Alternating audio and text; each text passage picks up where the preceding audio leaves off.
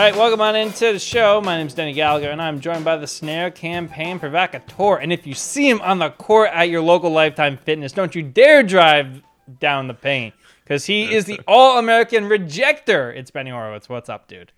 I thought I told you a million times. I don't have an inside game.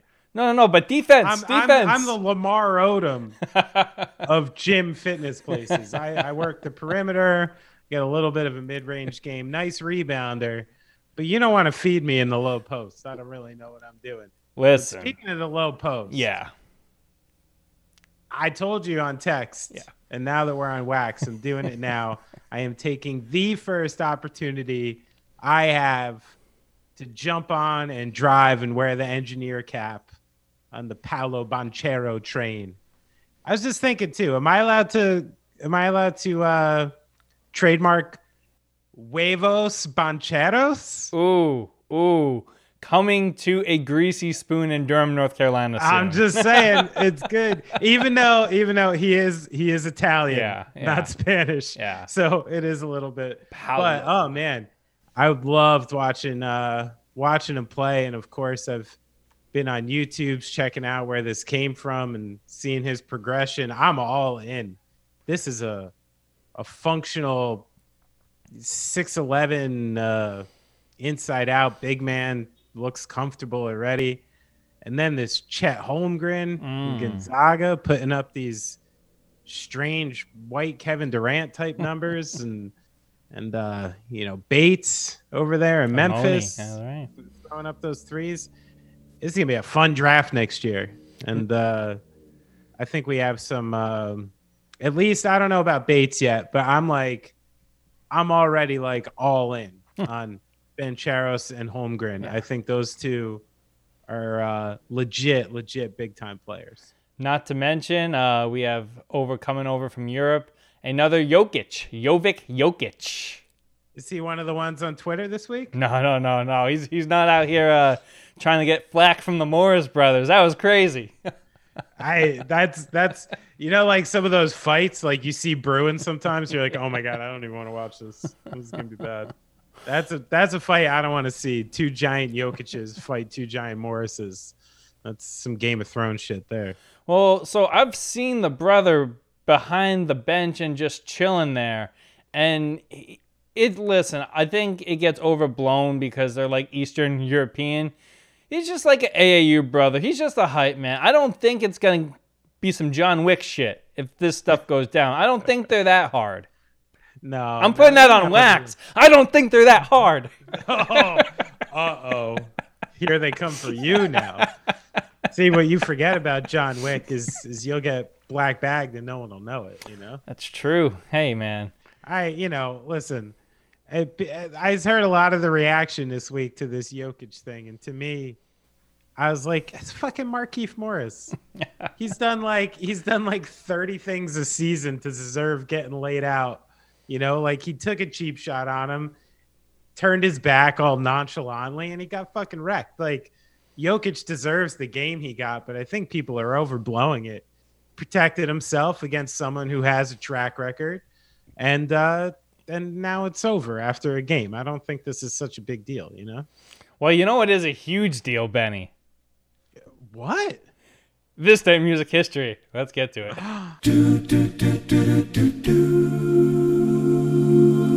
Well, I'm going fairly contemporary because it was an interesting one today. On this day in 2016, Kate McKinnon sings Hallelujah in character as Hillary Clinton to open Saturday Night Live. And this is one of those strange ones because it's like the mold between, SNL kind of played like a strangely defining role in the election and the election cycle. Like, with the backlash of letting Trump host, Alec Baldwin's impression, Kate McKinnon's impression. And you have to wonder in pop culture to a point, like, was Kate McKinnon's impression helpful, harmful? Was Trump being on helpful, harmful?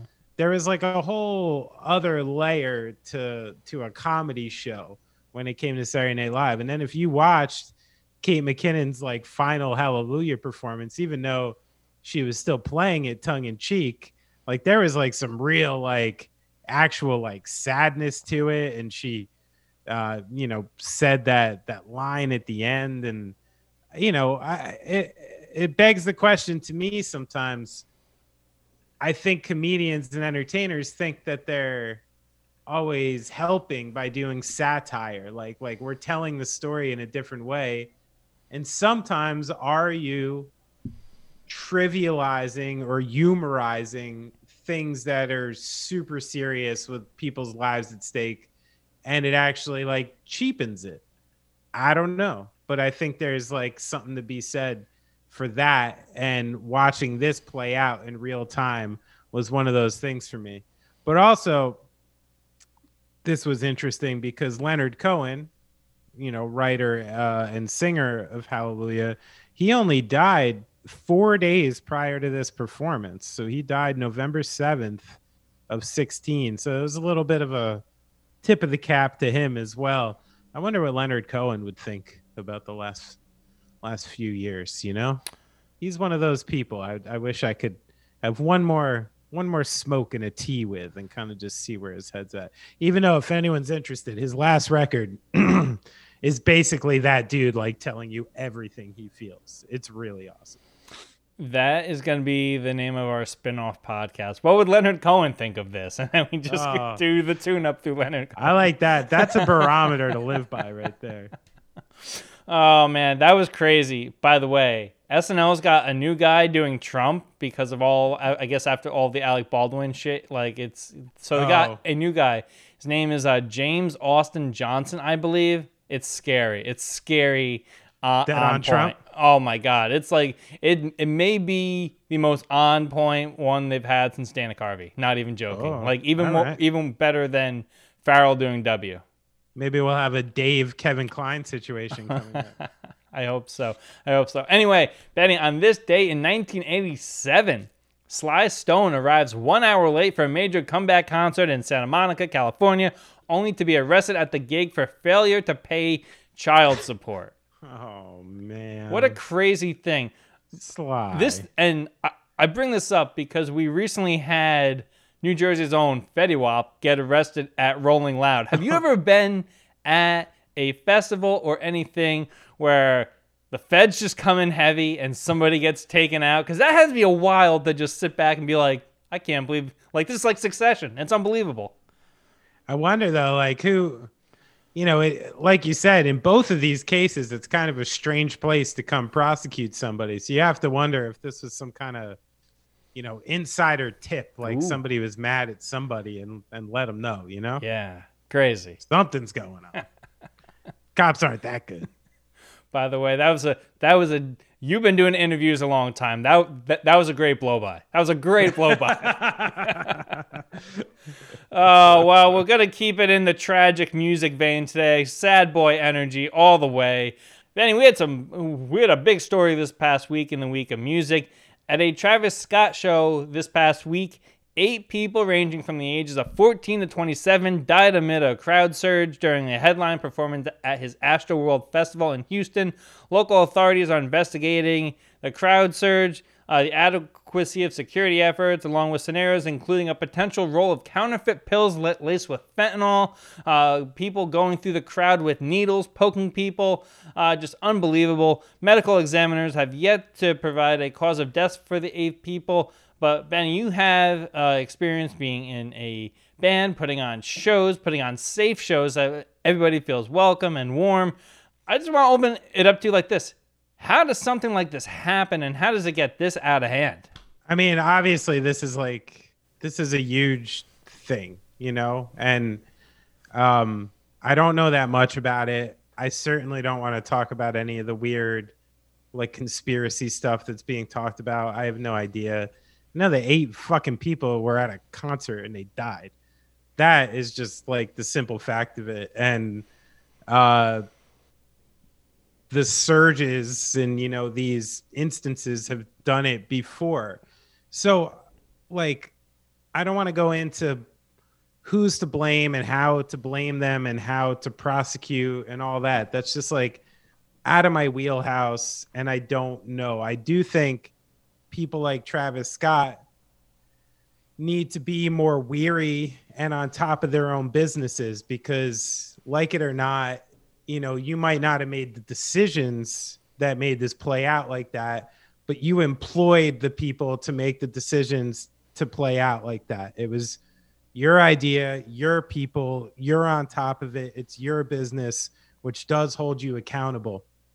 And I don't want to totally separate him from the thing that happened. But I also don't think like the inciting and all that is what caused it. I want to think on a bigger picture here, which is like, the things that would actually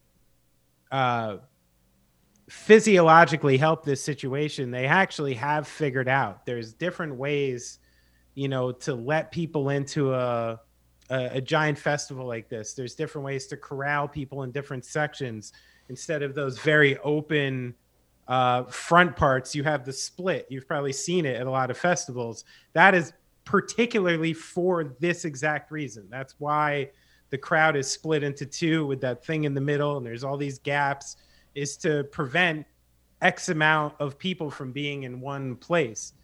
But I've been to festivals like all over the world and all over Europe, and the level of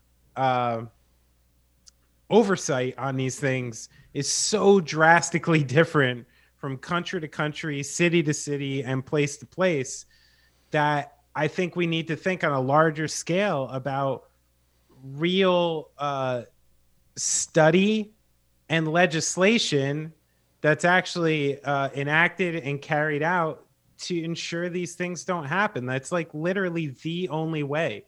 You can't keep trusting giant production companies, and particularly now where everybody in the world is understaffed with people who don't know what the fuck they're doing. It's not like at Astro World Festival you have 1,000 black ops security people who know exactly how to wrangle. Like seriously, most of the people who do security at these festivals are given a job and thrown a fucking yellow t-shirt like 5 minutes before they get there and told to like, yeah, just go stand over there and like do this. They have no idea how to do any of this stuff. So the things that need to actually happen are really pinpointing what is the maximum amount of people allowed in one of these sections. What's the framework of the actual, barriers and boundaries that we need to do to implement that, and implement it at every fucking show universally. And that is like the only way to solve this type of thing, or it's just going to keep happening. Sadly, what I'm saying is, the backlash of this you can see globally, because what I'm talking about is some degree of socialism. I'm talking about taking an idea and making sure people are doing it everywhere for the safety of others. That's not really the way we work. So I think a bunch of people are going to get fucking sued. A bunch of people are going to get paid. And I don't know. Not a lot's going to change. I mean, this country has proven that in corporate America, it can work socialistically when there's a lot of money in play. I mean, just look at the NFL. But, the interesting thing that I think has been happening, with people doing, like going to concerts and stuff like that, I feel like there's been a rise since people have gotten out of lockdown of, because like mosh pits are like one thing. It's like, it's aggressive. It's not violent. There's been when you got people fighting at Foo Fighters concerts and like Harry Styles shows, like, there's something up with people's brains post lockdown. Yeah. I mean, that's what I was saying before. Like this also, it's something that's impossible for someone like you or I to pinpoint, because we're just people living inside of the fucking melee. But it really does seem like we are less capable of handling ourselves in the situations we have. And that is from the participant to the organizer. Yeah. Expertly done there. All right, let's have some fun now. We got the business out of the way. We got the doom and gloom on this. Wait, we're not doing Rittenhouse now? Rittenhouse? Oh, hey. No? Give a good 30 minutes on that. The floor is yours, sir. The floor I already did Trump. 8 people dying at a festival. Let's just go Rittenhouse for the next 20 minutes. I got a lot of fun things to say about that. Dude, that's so crazy, dude. Yeah, no, don't do it. Get me out. Get me out. Go to the Knicks. Go to the Knicks, please. Benny, let's go to Hollywood for this next headline. And the Double Deuce, speaking of violent places that need hey, maybe we just need to bring Patrick Swayze back to police these festivals. Anyway, the Double Deuce may finally be reopening its doors. That's right. Sources tell Deadline that MGM's Roadhouse remake is gaining momentum. That's right, the Patrick Swayze picture. Maybe rebooted? Who knows? Let's keep going. The reboot has Jake Gyllenhaal starring in the picture. Doug Liman of the Bourne trilogy famously got his start producing Swingers. In talks to direct the picture. While a date for production is still TBD, Gyllenhaal is about to shoot Guy Ritchie's next picture, and Doug Liman is currently preparing his next picture called Everest. You know, there's been a bunch of drafts floating around about a Roadhouse reboot for a while, but this seems to be, you know, once you got the director, once you got your bankable star, things tend to happen pretty quickly. So, Benny, Roadhouse reboot, what do you think? Well, this is very sacred territory to me. As anyone who's known me a long time knows, I had, sadly, because he's no longer with us, an unhealthy infatuation with Patrick Swayze and his films. Roadhouse being a big one of them. It's at like the height, you know, you may have learned from this show. I love tongue-in-cheek comedy. I love dark things that could never happen. It's why I'm such a big fan of things like Anchorman and things like Roadhouse, because it's fantasy. It's like Shaft. It needs to be acted out and played 100% seriously to be as hilarious as it is. And Roadhouse is like the king of that movie. But I sent this to my good friend who is a movie buff and someone who knows I love Patrick Swayze. I say, how are we feeling about this? He goes, sacrilege, unnecessary, unrequested. You know, people are mad. They don't want this. And, you know, he read me a quote from a book, Pain Don't Hurt, Meditations on Roadhouse. And the quote in it is, Roadhouse is the story of one bouncer's quest to free a small town from the iron fist of the guy who was on the verge of opening the area's first J.C. Penney. Over half a dozen men will die for this. So this is why I need this movie to be remade. Like, you don't want to be a fundamentalist for silly things. Yeah. You know what I mean? You want to let the next generation have silly things. And I'm not like, we're not talking about Citizen Kane here. If you want to give Roadhouse another stab, please do it.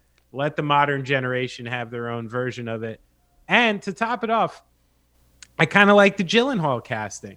You know, he's not your typical mainstream Hollywood actor. He takes on a lot of bizarre parts that you really wouldn't want to take on, where basically he's dark. The guy's dark. You could tell by the things he takes. Roadhouse is kind of a very dark and weird movie. If you take out the real bravado Patrick Swayze element out of it, it's pretty fucked up, actually. Yeah. So I could see where you could just go darker, go weird, go Gyllenhaal. I like it. I'm here for it. See, I like Gyllenhaal a lot. That's why I think this is actually going to be really good, because you got Lyman, who, you know, everything he touches is for the most part really good.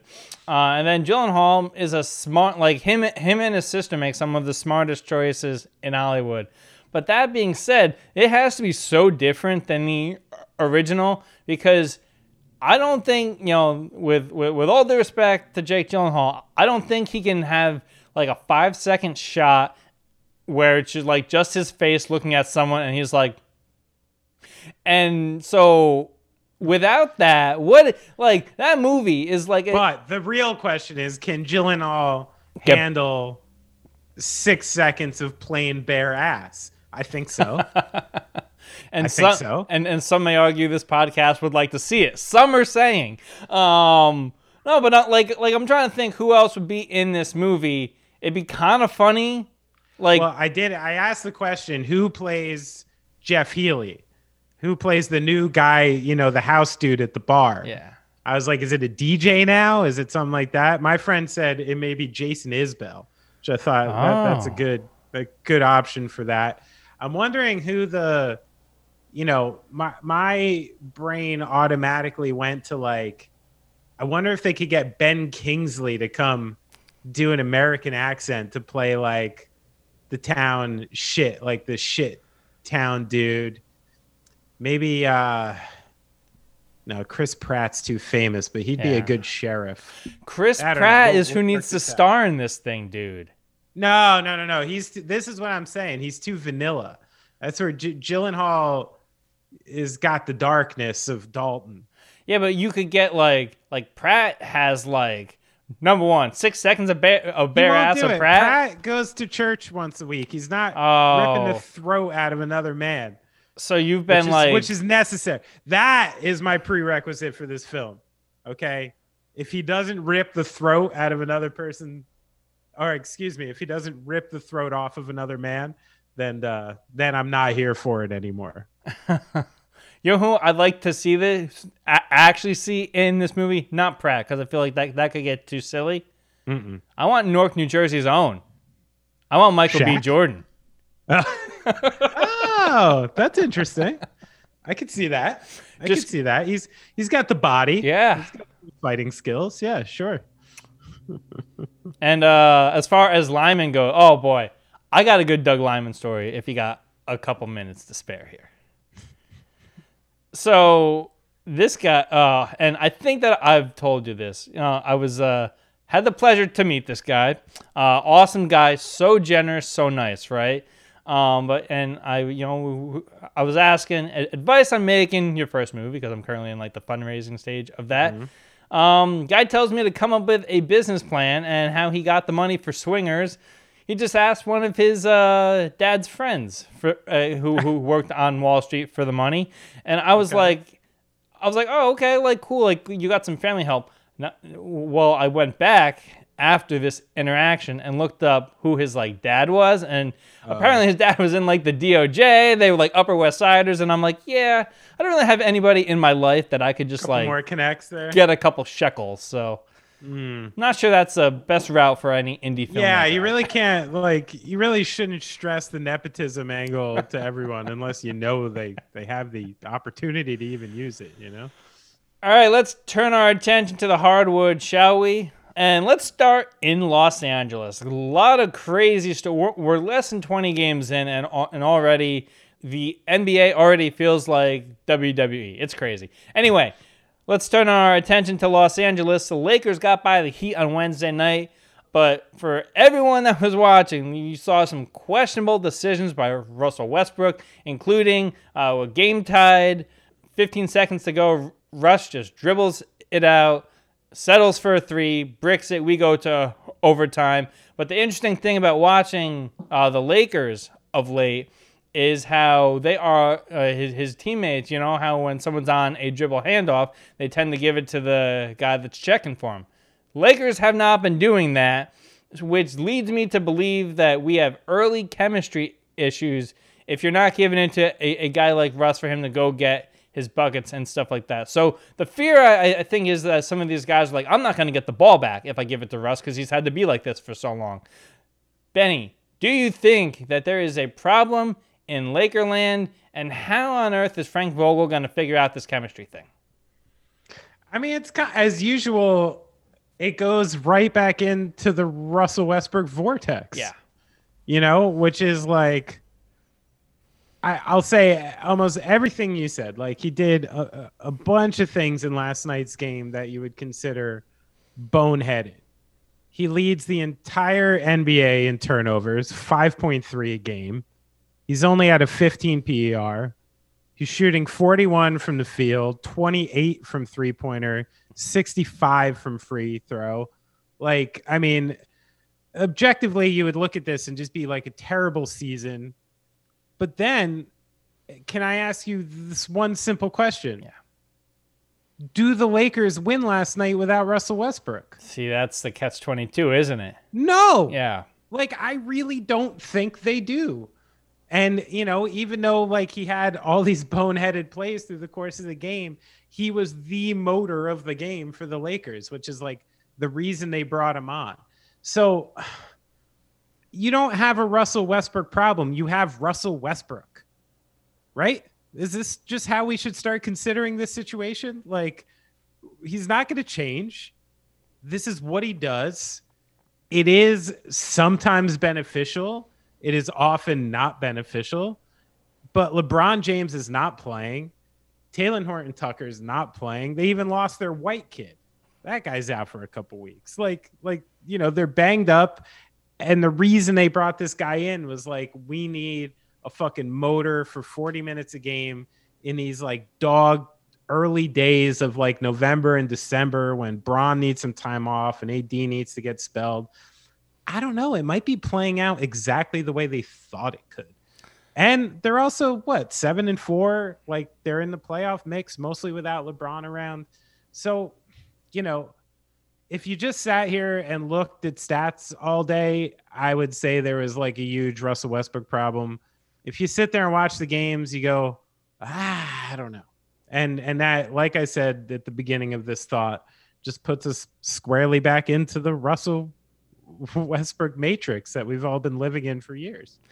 I feel like we've been having this same conversation on this show. Now this is like our third season doing this basketball portion of the program together, and every year there's two conversations that we have, right? It's the what to make of Russell Westbrook in new situation. It's almost like when a sitcom doesn't know what to do, so they just keep like, oh, here's the wacky neighbor, like, right, what's it? There he's back. And then the other conversation that we have is Anthony Davis. If Anthony Davis would like watch Giannis and Jokic and be like, hey, maybe I need to bring the ball up a little bit and not be the guy playing volleyball at the rim, I think they don't even need Westbrook, and then they still have Kuzma and Harrell and all of them that are doing big things down there in DC. I think that team is a lot more interesting than the NBA Live 2005 All-Star crew that they're putting out this year. But the Russ thing is interesting. Well, to go back to what you said about do they win that game last night without Russ, I think they don't win that game last night if Tyler Hero and Duncan Robinson revert to their playoff selves. But that's a whole other conversation for a different time. Sure. All right, going coast to coast here to the East Coast, Big Apple, NYC, just across the Hudson from us. The New York Knicks have now dropped 2 straight games against Eastern Conference contenders, including a game on Wednesday that saw them down as much as 24 in the second half to the Milwaukee Bucks. New York's bench played the last quarter and a half to lead the Orange and Blue back to tie the game, but it wasn't enough. Benny, in this game, Tom Thibodeau sat his starters for the last quarter and a half. I just had to say that again because it's crazy. We're not even 20 games in, and Tibbs is doing this kind of stuff. What's going on with the Knicks, and is there a problem in the Big Apple? Yeah, maybe. I mean, I don't know how much you want to define it a problem. Like, to me, this is market correction. And I was saying it all last year, and I even said it this offseason as far as Julius Randle was concerned. I thought the Knicks overplayed what they are so much last season. I thought Julius Randle played to the maximum of what Julius Randle could possibly be. And I believe a few months ago, I was fairly critical of the contract he got because of that. So, their defense made a major shift. I mean, that's a huge red flag.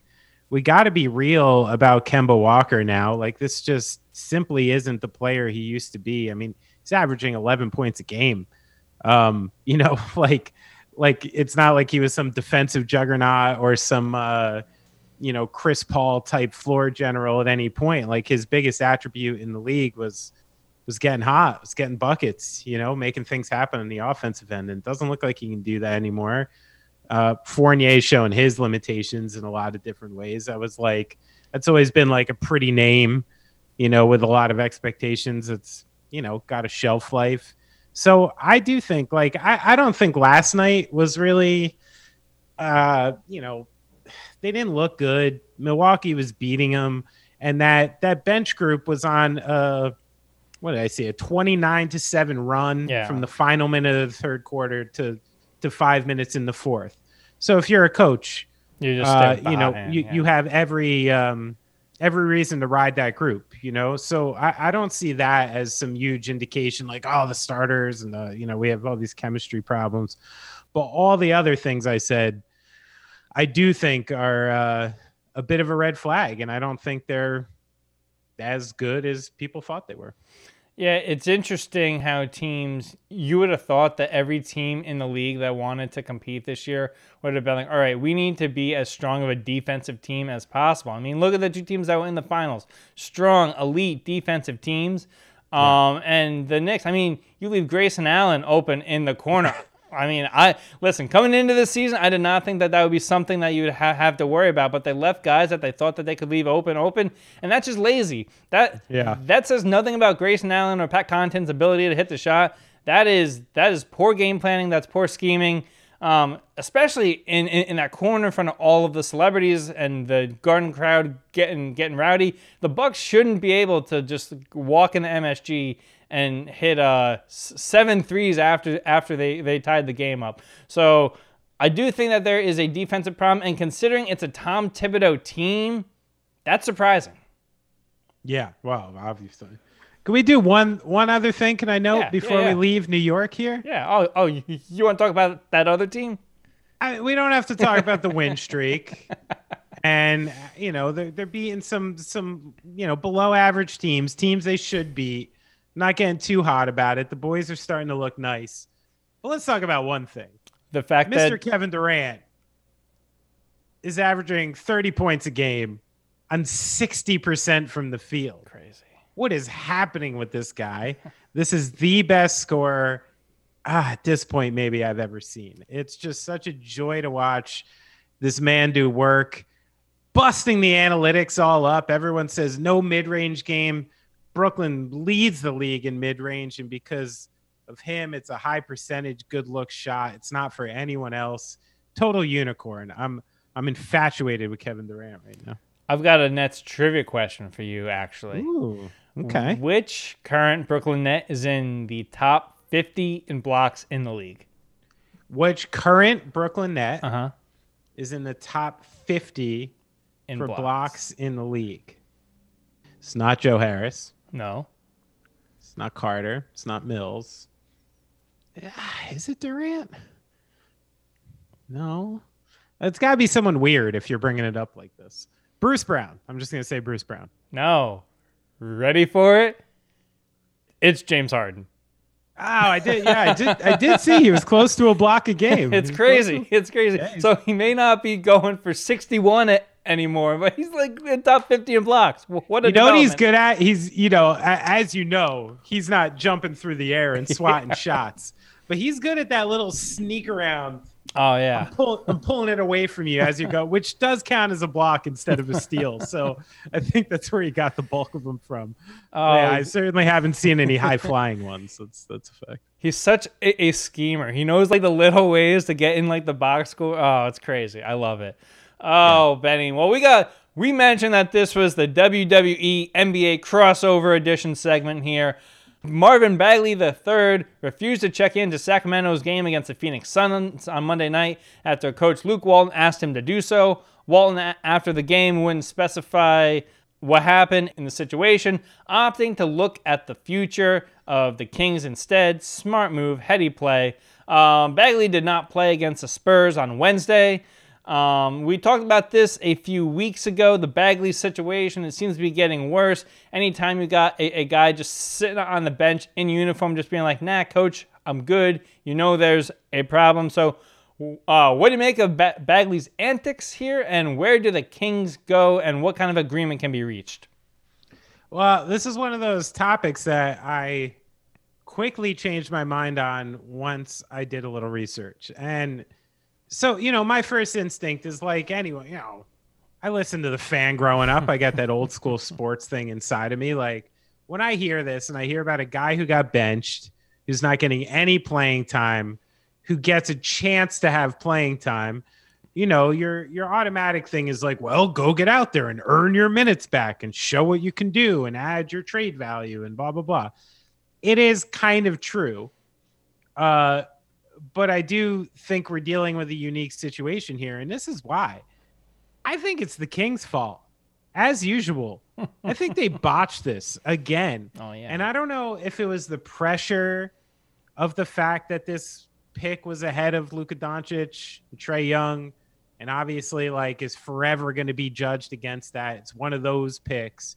But let me ask you this. Like Marvin Bagley's rookie season, he plays 60 games, 15 points a game, 7.5 boards, over 50% from the field, and makes an all-rookie team. Like, this isn't like, oh, this generational guy who came in. But if it wasn't in the context of like Luka Doncic, you'd be like, okay, maybe we have like a good pro on our hands, like a rotational player. And then I was like, oh, so it must have dropped off significantly last year. He had averaged 14 points a game on the same exact field goal percentage last year. And he's 6'11" and shot almost 35% from 3-point. Also with over 7 boards a game. So this does like actually feel like gross mismanagement of a top prospect by the Kings, and also one that you're about to let walk off his rookie contract and honestly just walk onto another team, and someone else is going to get to try to develop him. So, you know, once I looked into the stats, Bagley does like, you know, the stats only tell so much. If you watch Kings game and you watch him play a lot, he's never looked great. He's never looked like an impact player who's really like, you know, defining the momentum of the game. But the idea that someone as young as him with his, you know, body and talent, like can't get to another level is crazy. And I think the Kings botched it. And I don't know what's happening over there, but it's their fault. These things are hard to break down. Who is exactly at fault? Because I'm sure that there's a little bit of both sides to go around. What I can tell you is that since he was drafted, the Kings have kind of been to a bit of a front office shakeup. You know, guys have come, gone, and it's been a rebuild of the rebuild out there. So when the thing that I can imagine happening here is that this order is coming from the top, because they're one of the few organizations. Now, we brought up nepotism before, and God, I hope that makes a cut so I can make this reference. But the owner's son is two things you don't want someone that makes a basketball decision to be. Reads Twitter a lot, so has seen all the Marvin Bagley slander, and also isn't a proper player personnel person. He's just the son of the owner and is very influential within the organization. So those two things make everyone's job a little bit harder. So to see what's happening here, I imagine, based off of prior situations, that this isn't the fact that Luke Walton doesn't want to play him. I imagine there's been contract negotiations that have been going on that have stalled, and I imagine that this is all coming from the top of the Kings organization. Benny, we got more speculation. As if the last three things weren't speculation and grandiosized enough. Do you want some more? Do you want some more speculation? Yes, please. Let's go down to the Big Easy, shall we? And no, we're not going to get into like Streetcar. We're not going to get into Cincinnati Kid. This isn't that kind of gambling movie. But one NBA executive is gambling with his future. How do you like that? League-wide speculation has only increased about the job security of Pelicans Executive Vice President David Griffin. The rumblings got louder this week after reports of a heated exchange between Griffin, Sacramento Kings associate head coach, and former Pelicans head coach Alvin Gentry.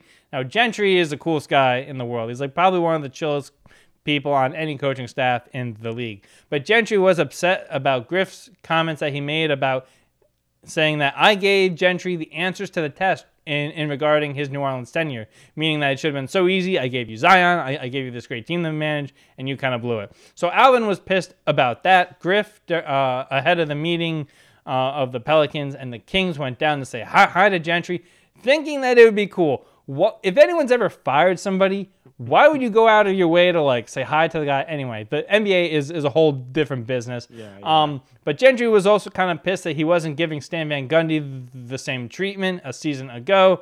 The last 6 months have not been kind to David Griffin, but Benny, does Griff have a way back in New Orleans? I don't think so. I mean, at this point, it feels like one of those like heads need to roll situation. We've seen this before. And in this case, it's so clearly like not the coach's fault right now. Going into last season, I think New Orleans was commonly in people's like playoff bubble predictions, right? Mm-hmm. Going into this season, they were in none.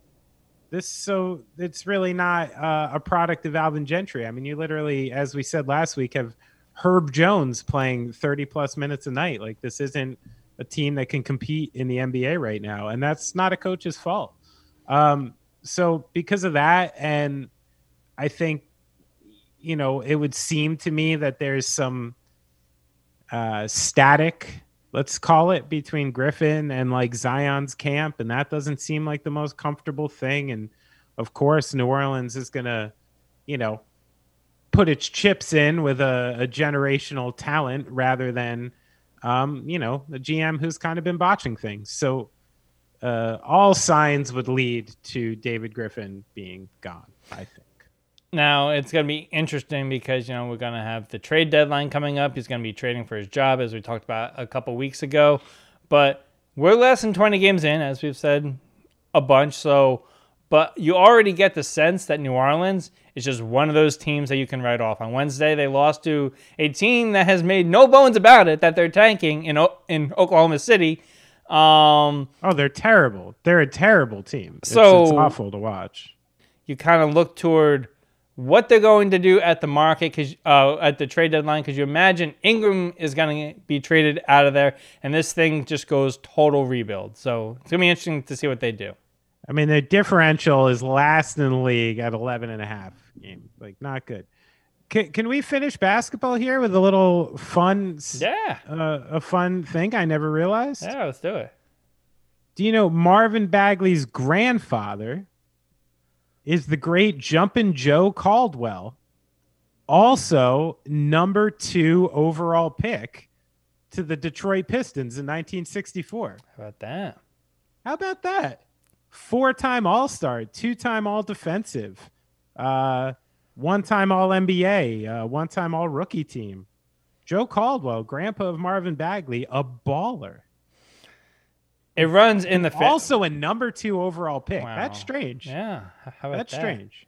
It's crazy. Nepotism runs the world, especially in the NBA. But NBA nepotism is not like money nepotism. It's like genetic and skill nepotism. Yeah. Like Michael Jordan's kids didn't make it to the NBA. Like you can't fake that. Well, Benny, it is time for America's favorite segment. What's that? The home of nepotism, the NFL. Let's get into our Week 10 picks. Welcome back, Cam Newton. Oh, my goodness. Welcome back. Can't wait to see his hat. As we record this, Cam Newton getting cozy down there in Carolina as they continue their search for a quarterback. Benny, last week... I bet he's got a storage space down there filled with hats. And like already, he's probably got hundreds of designer hats just waiting for him down there. He's like, finally. Right next to his Heisman Trophy. Anyway, Benny in Week 9 went 7-6, though as I was going through the thing, I was like, I think Benny may go like... You came real close to going 9-4. 9-4, 13? Yeah. I went 5-8. The wheels have fallen off. By the way, I did not tell you this before we got on the air. We got an should I read? We got a strongly worded email regarding our gambling segment. We got a strongly worded email. I want to hear it. Hold on. Let me pull this up real quick. I'm ready. I can handle it. Neil writes in, like, hey, guys, I specifically took Dallas last week based on your picks. I will be voicing you both $50. You're killing me, Smalls. At least it wasn't as bad as the Packers mess this past week. Good Lord, Jordan Love looked like trash, and Aaron Rodgers cost GB a game. An absolute mess. Many thanks, Neil. So I feel like we're learning in real time. This is why these podcasts do like a disclaimer. Be like, if you have a gambling thing called 1-800-GAMBLER, So we may need to start doing that because I don't want people losing their mortgage because they're listening to us. Listen, at least cross-reference with like somewhere else, Don't let this be the end-all be-all. But take it from me. You should never trust a pundit if you have an instinct anyway. Yeah. Trust your instincts. I got into trouble with this in the Mercy Union camp because Jerry would hit me up. He'd be like, who do you like in this game for NBA, Yeah. And even though my percentage is probably very high, he's going to take some L's, If I had a 100% gambling record, I'd probably gamble myself. So, yeah, take it for what it is. Didn't you say Chris Berman was under 500? That's right. He was about career 500. Some years would be better than others, but as long as you make all of your money back, I feel like you're in good shape. But listen, we do this for fun. I can be honest with you and tell you I'm not gambling my own money. These are just picks. These are just picks for me, but it's about pride. And I'm embarrassed how I've been doing. But also, everyone's hurt in this league. You cannot gamble on this league because who would have thought that the Tennessee Titans would lose their MVP and then just go out and whoop the Rams? That makes zero sense to me. Anyway. Didn't think so. I'm off of this high horse. And I'm on to week 10, where we have a great matchups for you going down the list. All right. We have Jaguars, Colts minus 10.5. Benny, what do you like here? I can't go on the Jags. I think that offense looked, even though they took a W last week, it looks so scattered. I like the Colts to win big. Yeah, I don't know because last week I was on my nobody circles the wagons like the Buffalo Bills bullshit, and then we got a 9-6 win from the Jags. So who knows? My rule of thumb: protection, cover that bad boy up. Give me Jags plus 10.5. I think it's going to be closer than the experts think. All right, Browns, Patriots, the Bill Belichick Bowl. Pats minus 2.5. Benny, what do you like? I struggle with this one because I like Cleveland to run the ball, and I think they will be able to effectively run the ball. But I think the Pats have just enough on the other end to cover this game by a few points. So I'm staying on the Patriots train. Yeah, that's a pretty good train to stay on. I'm going to stay on it too because with Cleveland, you never know. Watch, this is going to be the week they got OBJ out of the locker room, and now they're just a Super Bowl contender again. Who the hell knows? Possible. All right, Saints, Titans minus 3. Benny, what do you like here? I like the Saints to pull something funky this week. I think the Titans are in such a sketchy part of their season, trying to resurface and figure it out. And I like this. The Saints are a tough team to get behind, but I like them for a sneaky one this week. Saints bit me so hard last week. I'm going to try to go for the coverage here. I think that it's going to be close. I'm done betting on these big spreads. I'm done. It's killed me too much this year, so give me the Saints plus 3, please. Like how I said please, like I'm almost begging New Orleans to help me out. Please. please help me. All right, Bucks, Washington football team. Look at me going to be a hypocrite in this game. Bucks minus 9.5. Benny, what do you like? I like the Bucks to spank them. I don't think it's going to be close. Only way they'll cover the spread is if we get to junk time real early, like third quarter early. I like the Bucks here. I've got to go with my coworker and homie in the break room, Tom Brady. Bucks minus 9.5. Is that right? We have a podcast that's on the network. Bills, Jets. I'm not going to give it promotion because it doesn't need it. Bills, Jets. Bills minus 12. Benny, what do you like? I kind of like the Jets. Considering the Bills' little rough patch, and the Jets at least showing some moxie here and there, a little running. I like the Jets to at least cover this game. Certainly not to win. Oh, I'm looking up at Buffalo and I'm saying, unbreak my heart. Tell me you love me again. Give me Bills minus 12. All right, Falcons, Cowboys, two teams that just love to stick it up the you-know-where to me. Falcons plus 9.5, or a.k.a. Cowboys minus 9.5. Virtual pick 'em here. if you go by what Vegas is taking. Benny, what do you like? Hey, you take it so personally. I do. Yeah, I like. I don't know. Falcons got a little something going right now, and I think they definitely have enough in the tank to give the Cowboys a game. So I'm taking them with the spread. Yeah, give me the Falcons also. It's just too big. It's too big of a number. You know, this is the time that Stephen A. loves because it's the time that the Cowboys fall apart in the season. So yeah, give me that Falcons -9.5, please. All right, moving on down the avenue. Lions, Steelers. Steelers -8.5. Benny, what do you like? Yeah, I like the Steelers all the way. Lions give up like 3 sacks a game. Steelers love sacking people. I think it's going to be a sack lunch. Lunch day. Sack lunch with a side of Heinz ketchup. Steelers. See, this is scary to me. This is my least favorite part of gambling because I don't trust the Steelers. I don't trust the Lions, and that number is huge. The NFL is so fucking crazy. Like, well, you have to trust your belly now. My belly wants like a Heinz sandwich here, which sounds gross actually. You know what? Mike Tomlin season, baby. Steelers -8.5. Let's get it. You know, a few weeks ago I was throwing out stats and it didn't do me any good. So we're just out here trusting my gut.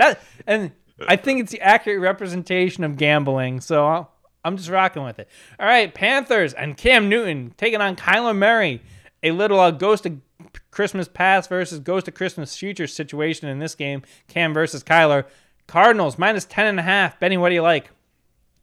I like the Cardinals at home. Yeah. You know, I don't trust Cam walking in and just owning the place. I mean, is he even going to play this week? Well, yeah, probably. Yeah. But no, I like the Cardinals to manage this at home and win pretty big. State Farm's looking for a new spokesperson. They got one playing at State Farm Stadium there in Glendale. Give me the Cardinals -10.5. Kyler Murray, be a good State Farm guy. Yeah. I'm into that. It's terrible logic for gambling, but hey, here we are. Yeah. All right. Oh boy, Vikings Chargers. What half of the NFL, I'm just saying it, is in my bad graces because they've fucked me this season. All right, Chargers -3. Benny, what do you like here? I read that the Vikings have lost 5 one-score games this season. That's one of those creepy trends that I don't think they break, and it's a curse. The Vikings curse for this year. So because of that and because it's close to a pick'em, I'm going Chargers. You know, no team have you given more the I don't think they'll win, but they'll cover than the Vikings this year. That has been your calling card that's led to your success. I got to go against it. I'm going to take these Chargers. Little Herbert Sunday, a little sherbet on the side for you. All right, keeping it in the 4 o'clock hour, 4:25 game, Seahawks, Packers. Packers fans hate the Seahawks ever since the Hail Mary and stuff like that, which is like a regular season game. So it's like, get off it. You're title town. Anyway, Packers -3.5. Benny, what do you like here? I like the Packers. At home. Seahawks can't win at Lambeau. Haven't won there in ages. And I don't think, considering what's going on over there, they got enough to bring to the icy tundra of Kurds. So I like the Packers in this one. I hate the 0.5 numbers. I made no bones about it. But you know what? Give me a little discount double check. Even though I think he's still in COVID protocol, Packers -3.5, please. Give me some cheese curds. Give me said that. all of that cheese. Eagles, Broncos -2.5. Benny, what do you like here? I don't know. It's a tough. This is where I have a hard time always betting for the Eagles. Because of my long-standing hatred. But I think we saw a little bit of a fluke from the Broncos last week, and I kind of like the Eagles to come back. Give me the dirty Eagles. Give me the Eagles as well. Embiid's hurt. Philly's down bad. It's getting colder. It's supposed to be in the 50s. I don't know what that has to do with anything. But, the Eagles need this. The Broncos are a team that has notoriously, for me this season, been when I take them to, excel, they just blow up in my face. So give me the Eagles, a trusted quantity in my gambling this season. I don't know even what that means. Chiefs Raiders. Chiefs minus 2.5. Benny, what do you like? I'm still riding the anti-Raiders train. And I think, I don't know, I'm just a sucker for Patrick Mahomes. I keep waiting for this big bounce back week, and I'm going to keep betting on it.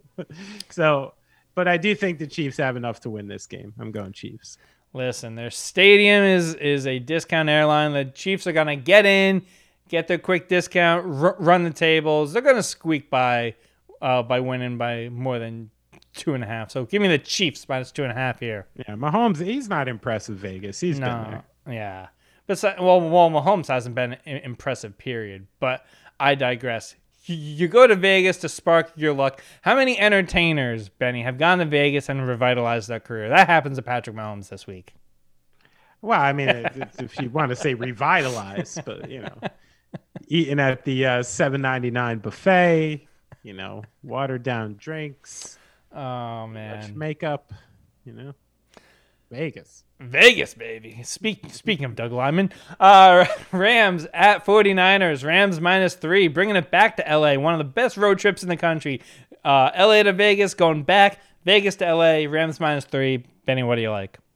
What I love? What do you love? I love that there's like 5 defensive players in the league that anyone can name. Yeah. And 3 of them are on the Rams now. I don't know. I like what they're doing in LA. This is Von Miller's debut. San Francisco gives up the ball a lot. So I mean, I'm staying on my Rams boat. Let's take the Rams all the way. I will also love to charter a room on your Rams boat as well. I'd love to stay there. It seems pretty cozy this time of year. You're always welcome, Denny. I got a silk robe waiting for you. Staying out there in El Segundo, just parked next to the Ball family. I love it. Yeah, so give me the Rams there. All right, plenty of ways to get in contact with the show. If we've screwed you out of your children's child fund, please email the tuneuppodcast@gmail.com. 2 P's in there. If you want to catch all of our content, we're at the TuneUp HQ on Twitter, Instagram, TikTok. Like, subscribe, review to the podcast, wherever you get your podcast. Subscribe to the YouTube channel. You know the deal. If you want to follow the big man, he is at Benny Horowitz 1. Number 1 in your mind, number 1 in your heart, number 1 on Twitter. I'm at Danny_Gallagher. Benny, you got anything else? Yeah. Neil, you know better, okay? Don't gamble money you need, kid. And I'm trademarking it. Huevos Bancheros. Everybody. That's mine. That's mine in perpetuity. The show has ended. Go in peace. You've been listening to The Tune Up.